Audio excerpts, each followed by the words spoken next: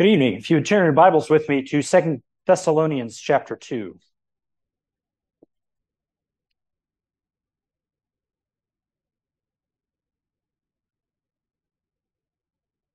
Sang some songs about the Lord being our refuge tonight, being a shelter in the time of storm.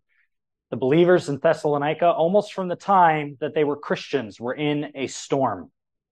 And they had to have Christ as the refuge. That's certainly a song they would have sung and treasured. It would have been written so many years ago. 2 Thessalonians chapter 2. Let's begin actually by reading the whole chapter. Our text for this evening will actually just be the final two verses, 16 and 17. But starting in verse 1, 2 Thessalonians chapter 2, God's word says, "Now we request you, brethren, with regard to the coming of our Lord Jesus Christ and our gathering together to him, that you not be quickly shaken from your composure or be disturbed either by a spirit or a message or a letter, as if from us, to the effect that the day of the Lord has come. Let no one in any way deceive you, for it will not come unless the apostasy comes first, and the man of lawlessness is revealed, the son of destruction, who opposes and exalts himself above every so-called God or object of worship, so that he takes a seat in the temple of God, displaying himself as being God. Do you not remember that while I was still with you, I was telling you these things? And you know what restrains him now, so that in his time he will be revealed. For the mystery of lawlessness is already at work. Only he who now restrains will do so until he is taken out of the way. Then that lawless one will be revealed, whom the Lord will slay with the breath of his mouth and bring to an end by the appearance of his coming. That is, the one whose coming is in accord with the activity of Satan, with all power and signs and false wonders, and with all the deception of wickedness for those who perish, because they did not receive the love of the truth so as to be saved. For this reason, God will send upon them a deluding influence, so that they will believe what is false, in order that they all may be judged who did not believe the truth, but took pleasure in wickedness. But we should always give thanks to God for you, brethren, beloved by the Lord, because God has chosen you from the beginning for salvation through sanctification by the Spirit and faith in the truth. It was for this he called you through our gospel, that you may gain the glory of our Lord Jesus Christ. So then, brethren, stand firm and hold to the traditions which you were taught, whether by word of mouth or by letter from us. Now, may our Lord Jesus Christ himself and God our Father, who has loved us and given us eternal comfort and good hope by grace, comfort and strengthen your hearts in every good work and word." May the Lord bless his word to our hearts. When a child is afraid of the dark, when they're young, maybe this was you when you were a kid, one of the most comforting things to you is to learn that your dad or your mom can protect you. It helps to have mom or dad around. Maybe that's how kids can weasel their way into sleeping at night in their parents' bed, because they just want to be close. They want their parents' assurance and tenderness. It can be this way in a different sense with a teenager who maybe wants to go to some event with his friends, but his parents tell him no. It can be easy to be angry until maybe, perhaps, he gets a little wiser and realizes that his parents know better and that his parents are doing something in his best interest. Even as an adult, we can, maybe if we're going to start something new, maybe you're nervous because you don't have any experience or something like this, and you have someone telling you, okay, just let me know if you need some help, and you're nervous and you're really pensive about getting started. And because you don't really believe that this person will help you if you call for help. You don't want to be needy or something like that. We often feel as though our security or our best interests are entirely up to us. But if someone is near that can help us, if someone is willing to help us and we're really convinced of it, that will help us through something that's fearful, something that's disappointing, something that's challenging to us. Well, here, these believers, as young, really still moldable believers, inexperienced believers, they have faced a major difficulty in facing persecution right off the bat. And that's why Paul is writing to them the second time, to encourage them to persevere under persecution, because they have, and he's rejoicing about this, and he's already written one letter, but he's also addressing this second issue of a false teaching that has arisen, some error that has come, where someone has come in, as we read, and said, the day of the Lord has come. You missed it. It's upon you. You are in the time of God's wrath. And they're uncertain about their salvation, about things that are happening around them. Is this God's judgment on the earth? They're young, they're inexperienced. Paul is not with them. He's trying to stabilize them. And you see how we've covered this in previous weeks. He refers to this specific timeline of things that have to come. It hasn't started yet. This and this and this and this have to happen. This is demonstrating God's judgment, his absolute power over men and nations. He's going to make sure that he protects you, that he judges all those who won't believe. You don't need to fear because you have believed. We have this confidence, verse 13. God has chosen you for salvation. God hasn't destined you for wrath. You don't need to fear this. Paul is calming them. He's comforting them. But here at the end, as he's reminded them to really, he's putting it in their mind to look back to what he taught them. Stand firm, hold to traditions which you were taught, whether by word or by letter from us. He's really pointing back to, it seems there's some self-consciousness about divine revelation. This is from God. This is true. You can stake your life on it. Paul's really dealing with this whole error by pointing them to the truth of their standing with the Lord, the truth of the gospel, that Christ has died, he's risen, he's coming again. And that's what's to stabilize them. But like that child or that teenager, or even like us, it really can be overwhelming to feel as though our security in the truth depends entirely on us. And now here at the end, as Paul expresses this wish, now may our Lord Jesus Christ himself, it's kind of a benediction, a prayer at the end, may God do this to you. This is his wish for them. He's reminding them, he's putting their confidence, not just in them and their ability to hold on to the truth, but God and his ability to hold on to them. They're in God's hands. This is the blessed hope of the gospel for the Christians. The stability of the gospel is that our security ultimately rests in God. The stability of the gospel is that your security ultimately rests in God. I think that's the substance of what Paul is saying as he's praying this. May God keep you. But he's really putting it in their mind. This is the one who is going to keep you. And you can pray towards this end. I believe what Paul is doing in this prayer is he's highlighting God's disposition toward his own. I think he unfolds this in basically three ways. God's disposition towards you when you're unsteady, when you're fearful. What is it? How is God disposed towards you when you're rattled by some error or uncertain about where you stand with God or your ability to hang on to the truth? And I think you could summarize it under these three headings. God is invested and interested in his people. He's gracious toward his people, and he helps his people. So first, notice what I'm calling God's coordination toward his own, the coordination of God toward his own. And why do I say that? Maybe that's a strange way to put it. He says, now may our Lord Jesus Christ himself, a definite emphasis on the Son, the Savior, and God our Father. And then he identifies him. Comfort and strengthen your hearts in every good work and word. God himself, Christ himself, and God the Father together doing this. It's very clear by what he says that he means both of them. They are working together. There is first personal investment in these believers from both the Father and the Son. May the Lord Jesus Christ himself and God our Father, it's not just one or the other, it's both. He's been referencing the Son's coming into the world to judge his own and rescue his own. But this really is, now he's really focusing not just on those unbelievers, but the Savior's heart towards you, believer. May the Lord Jesus Christ himself bless you in this way. So understand Jesus' heart towards you. And God, his heart towards you.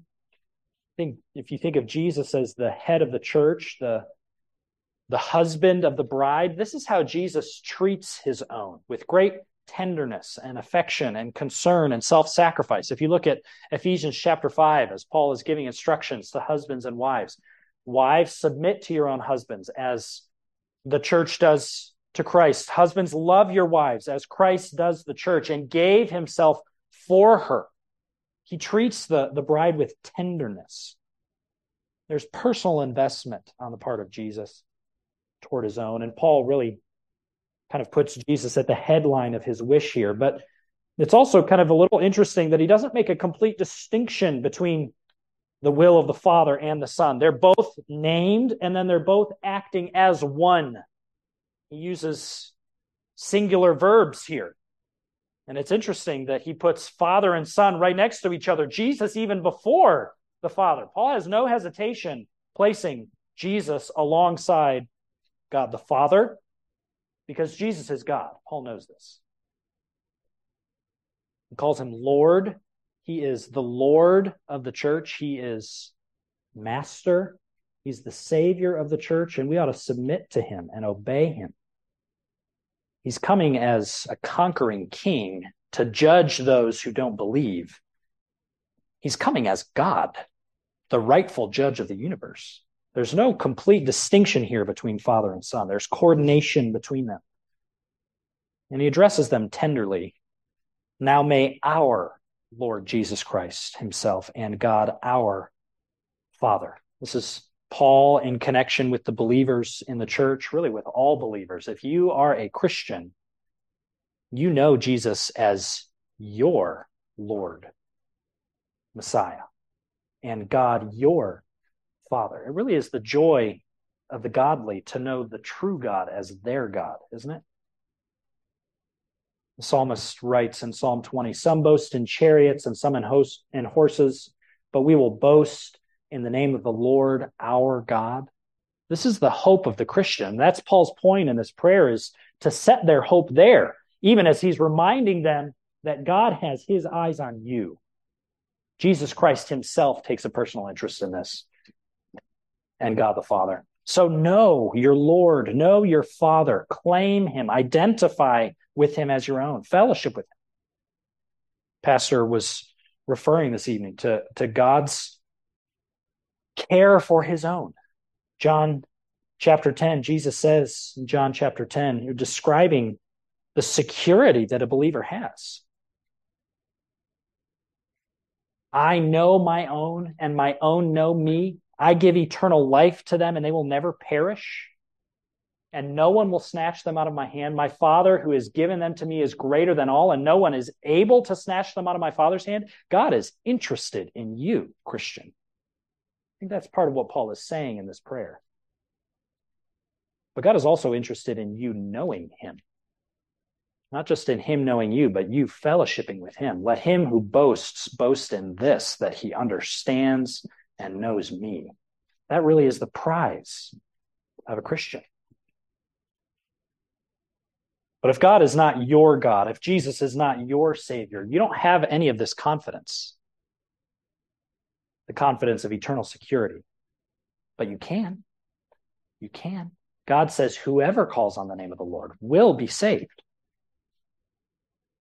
It's the good news of the gospel, is that God will save anyone who turns from sin and trusts in Christ. He's a forgiving God. He offers cleansing from sin and eternal life through Jesus Christ, who died in your place and mine so that you can be right with God. This is the first insight I think we can gain from Paul's short prayer here at the end. So he's kind of calming these believers. He's drawing their attention to God's disposition towards them. When they've been kind of rocked, their boat's been rocked by some lies. He's still invested in you. He's attentive towards you. He never changes. It steadies us to remember that our security rests ultimately in him.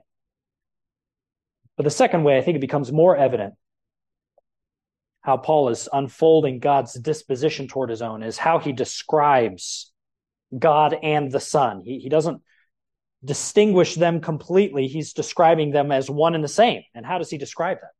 May our Lord Jesus Christ himself and God our Father, who has loved us and given us eternal comfort and good hope by grace. You also see here God's grace toward his own. God is acting toward his own in grace. What is God's grace that Paul is putting in their minds? What can they know? Well, they know God's grace by his loving atonement. God has loved us, or Christ has loved us. He's really identifying Christ, but he's focused on, it's clear from how he, even from our translation, he's fixed on a point in the past. What point in the past is Christ's love most evident, or God's love most evident? Well, elsewhere, Paul writes of God's love in adopting. In love, he predestined us for adoption as sons, is what Paul says. This is God before time in the plan of redemption, choosing some in love by grace. But Paul also says in Galatians chapter 2, verse 20, speaking about God's love, Christ's love for him dying on a cross. I have been crucified with Christ, and it is no longer I who live, but Christ lives in me. And the life which I now live in the flesh, I live by faith in the Son of God who loved me and gave himself up for me. So you certainly see God's love in redemption to choose even one sinner. You definitely see that love acted out by Christ giving himself up for sinners. This is the love of redemption. God and Christ have both, as one, loved us, brothers and sisters. So when you think about the gospel, don't just think about God as a judge who maybe has to make a grudging decision to forgive someone. That's not God's heart. God loves sinners. You see this in Jesus. He's called the friend of sinners. He goes to them. He feels compassion towards them. He pities them. He serves them. He pursues them. This is the love of God towards sinners like you and me. But then also believe in Jesus, because that is a love not to be shunned. God so loved the world that he gave his only begotten Son, that whoever believes in him would not perish but have everlasting life. This is God's grace toward his people, that he would love them and make atonement for them and apply it to their account. But they also know, and we know, God's grace by what I'm saying is eternal security. Paul says, God has loved us and given us eternal comfort. Not only does God love, but also God gives. And he gives two things, comfort and hope. But first, comfort. This is comfort everlasting, consolation that never ends, solace that you have now, presently, as you sit here, and that will never diminish. And what is that comfort? It's the comfort of being a child of God, secure forever. When God forgives you and gives you eternal life through the finished work of Christ, he'll never take that back. He's never going to ask for it back. Have you ever gotten a check? It's like, wow, I didn't expect that. I'm going to go cash it before somebody goes and tries to find it and take it out of my bank account. God will never take this away.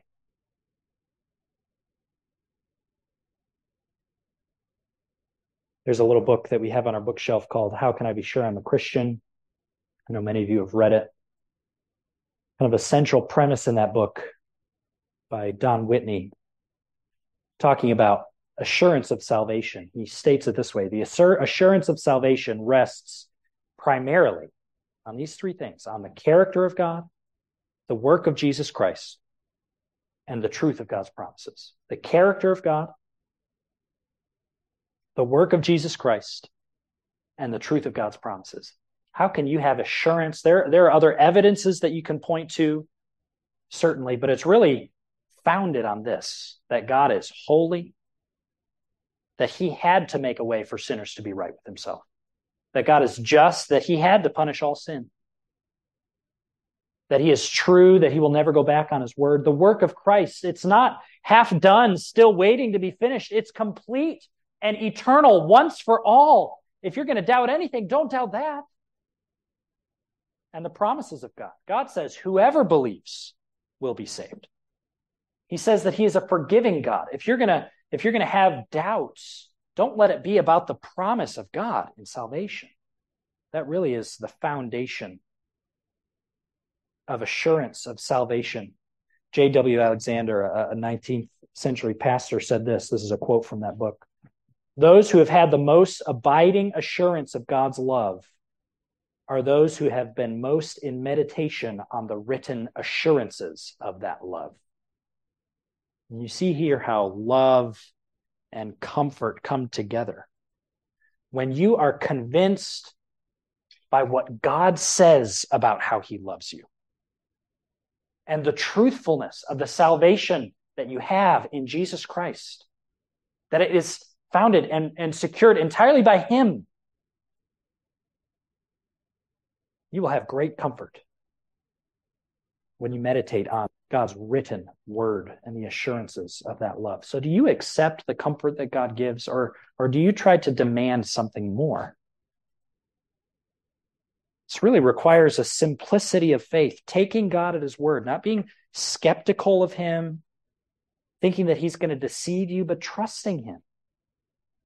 It really is just simply not true that a person can lose their salvation. It's called eternal comfort. Of course, your awareness of your salvation, your perception of it, your feelings about your salvation might change as your obedience to the Lord waxes or wanes. Or if you harbor sin in your heart, of course you may not feel like you're saved. And if you don't turn from sin, it very well may be true that you're not. But if this is eternal comfort, how can Paul call it that if it's something that you can lose?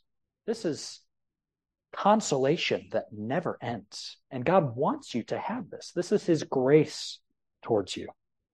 We know God's grace by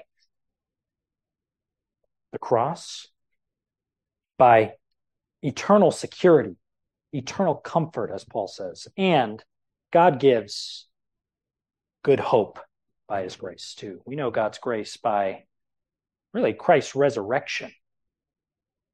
The topic has been Christ's second coming. We want to talk to you, brethren, about our Lord Jesus Christ, the coming of our Lord Jesus Christ, and our gathering together with him. That's the reason for their hope, that they will go to be with God when Christ returns for them. But the whole, he's not coming again if he's not alive. He's coming again because he is alive. He defeated death. Death had no more power over him. God broke the power of death when he raised Christ from the dead.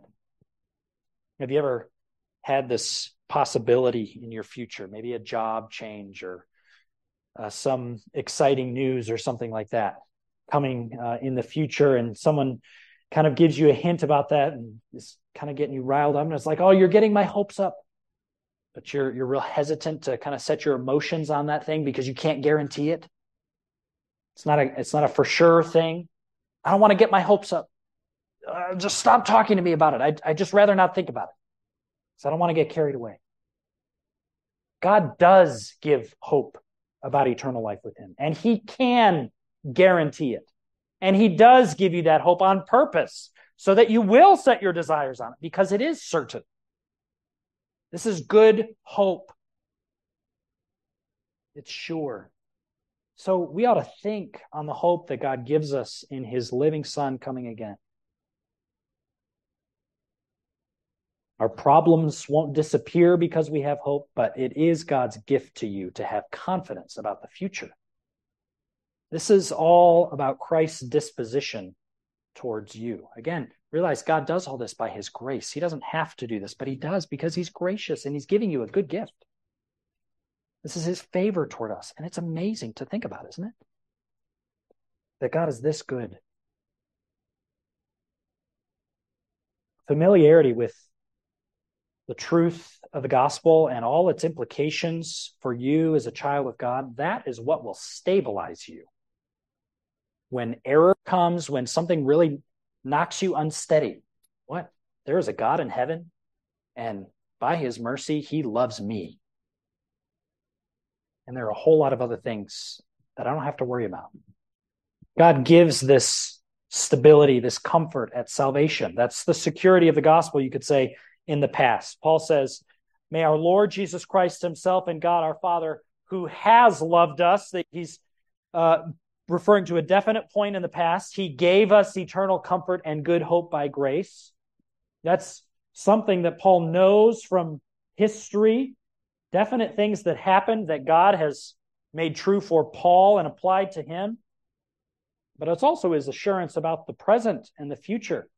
May God, who did that, comfort and strengthen you in the present, your hearts, in every good work and word. If God didn't withhold his son, how is he going to withhold anything good from you and me? That's his logic. God showed grace then at salvation, and he does so now. I believe Paul's talking about sanctification. God is three persons in one God, the Lord Jesus Christ, God our Father, even the Spirit, invested in his own. God is gracious toward his own, and God fortifies, lastly, his own. May God, this is the substance of Paul's request, comfort and strengthen your hearts in every good work and word. This is the final aspect of God's disposition towards you. God stabilizes his people. He's giving comfort when they're alarmed. How are they alarmed? Paul says in verse 2, don't be quickly shaken from your composure or be disturbed either by a spirit or a message or a letter as if from us. They have been shaken. They have been disturbed. They're doubtful about things. They're uncertain. They're fearful. Maybe they're changing their behavior because they think something that they've been taught is wrong. Literally, this reads, may God comfort your hearts and strengthen you in every work and good word. But may the Lord comfort your hearts. Why pray this? Because they need it. They have been unsettled. He knows that these ones, like sheep, have been alarmed.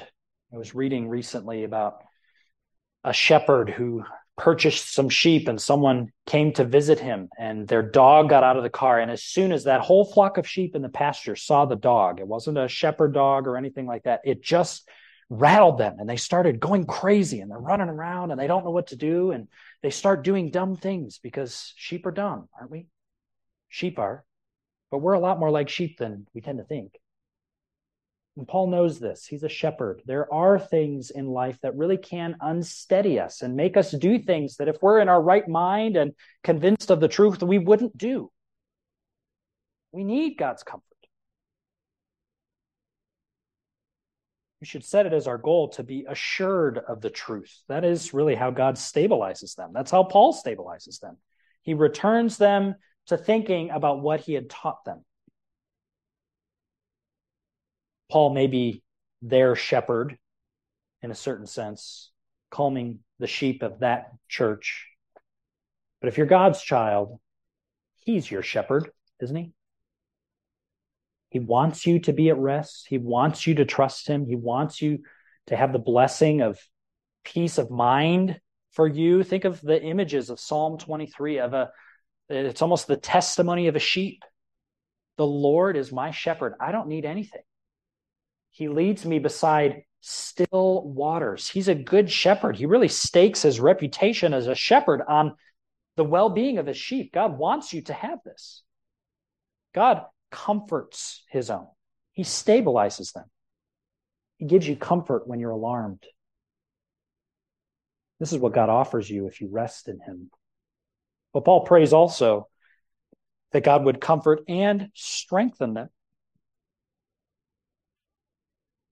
I think you could understand it this way. God not only stabilizes his people, he matures his people. He helps them grow strong.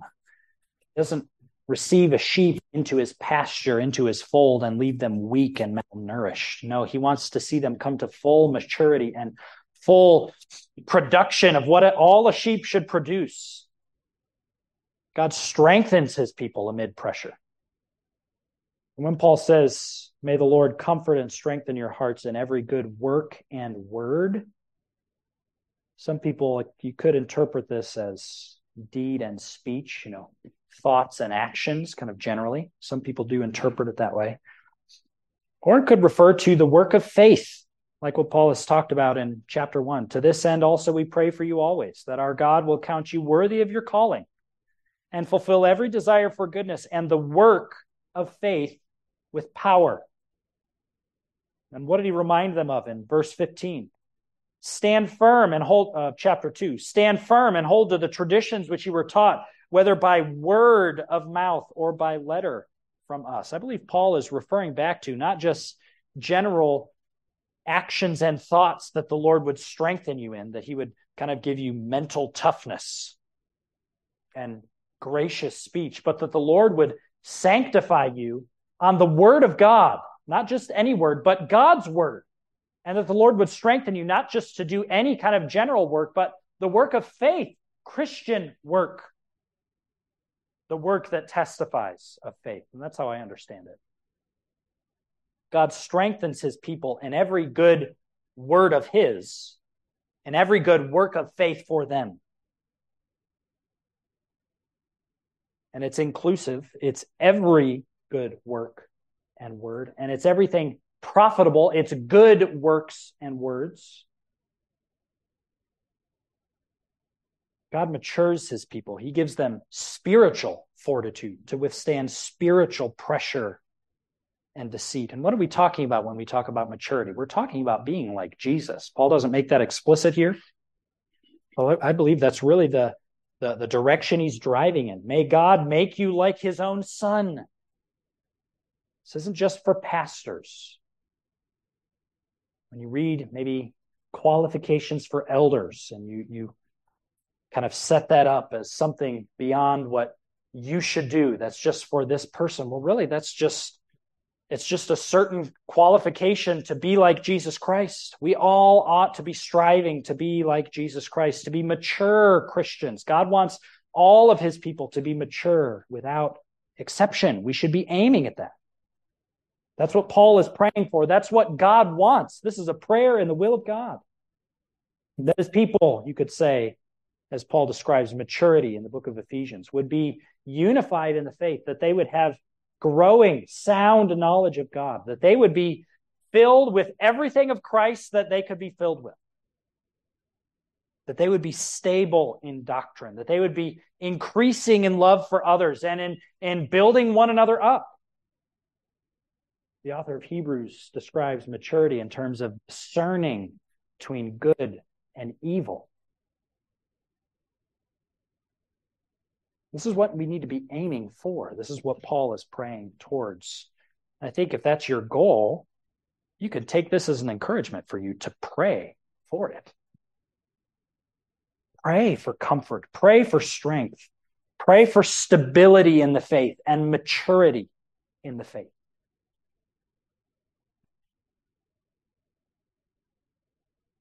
We're thinking about the verse, work out your own salvation with fear and trembling. This prayer really centers on the second half of that. For it's God who works in you, both to will and to do of his good pleasure. We can't do this all on our own. We can't stay stable. We can't grow mature without a shepherd. We need God's help, so we ought to pray. So do you know, Christian, that God is watching over you and that he does know what's best for you? Stability of the gospel is that your security ultimately rests in God. Paul's, again, addressing an error about the end times because these people are upset. They're uncertain. Maybe even about what they believe. Paul writes truth about the gospel, that Christ is coming again to judge all who won't believe. And they can have confidence because they have believed. God has chosen them. But they really need to set their confidence there in God himself. This is their ultimate security. God is kindly disposed to you, towards you. Father and Son together. God planned it. Christ executed it perfectly, finally, fully. They will not fail in everything they set out to do. God is gracious towards you. He helps you. He causes you to stand. That's what the hymn writer says, "Fear not, I am with you. Oh, be not dismayed, for I am thy God and will still give you aid. I'll strengthen you, help you, and cause you to stand upheld by my righteous, omnipotent hand." When you face something that strikes fear in your heart, especially when it's some attack on the truth that really has rattled you, remember that the one to whom you pray when you're looking around for help is this one. Now may our Lord Jesus Christ himself and God our Father,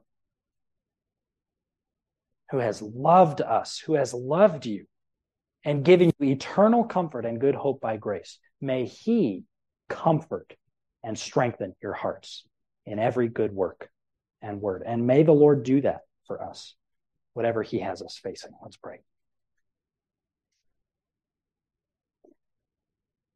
Our Father, we do ask for the comfort of the scriptures, the comfort of your love. And we ask for strength to do your will, to grow in Christ-likeness. This is our desire. Lord, if it's not, I pray that you'd help us to take stock of where we stand with you. Help us to desire likeness to Jesus Christ and maturity in the faith and to pursue it with all our might. Lord, we are in various circumstances and challenges of life, stages of life. But whatever that looks like, I pray that we would stake our hope on you, the one who loved us, showed us so much grace. We love you. We thank you for the comfort of your word to our hearts. We pray it in Christ. Amen.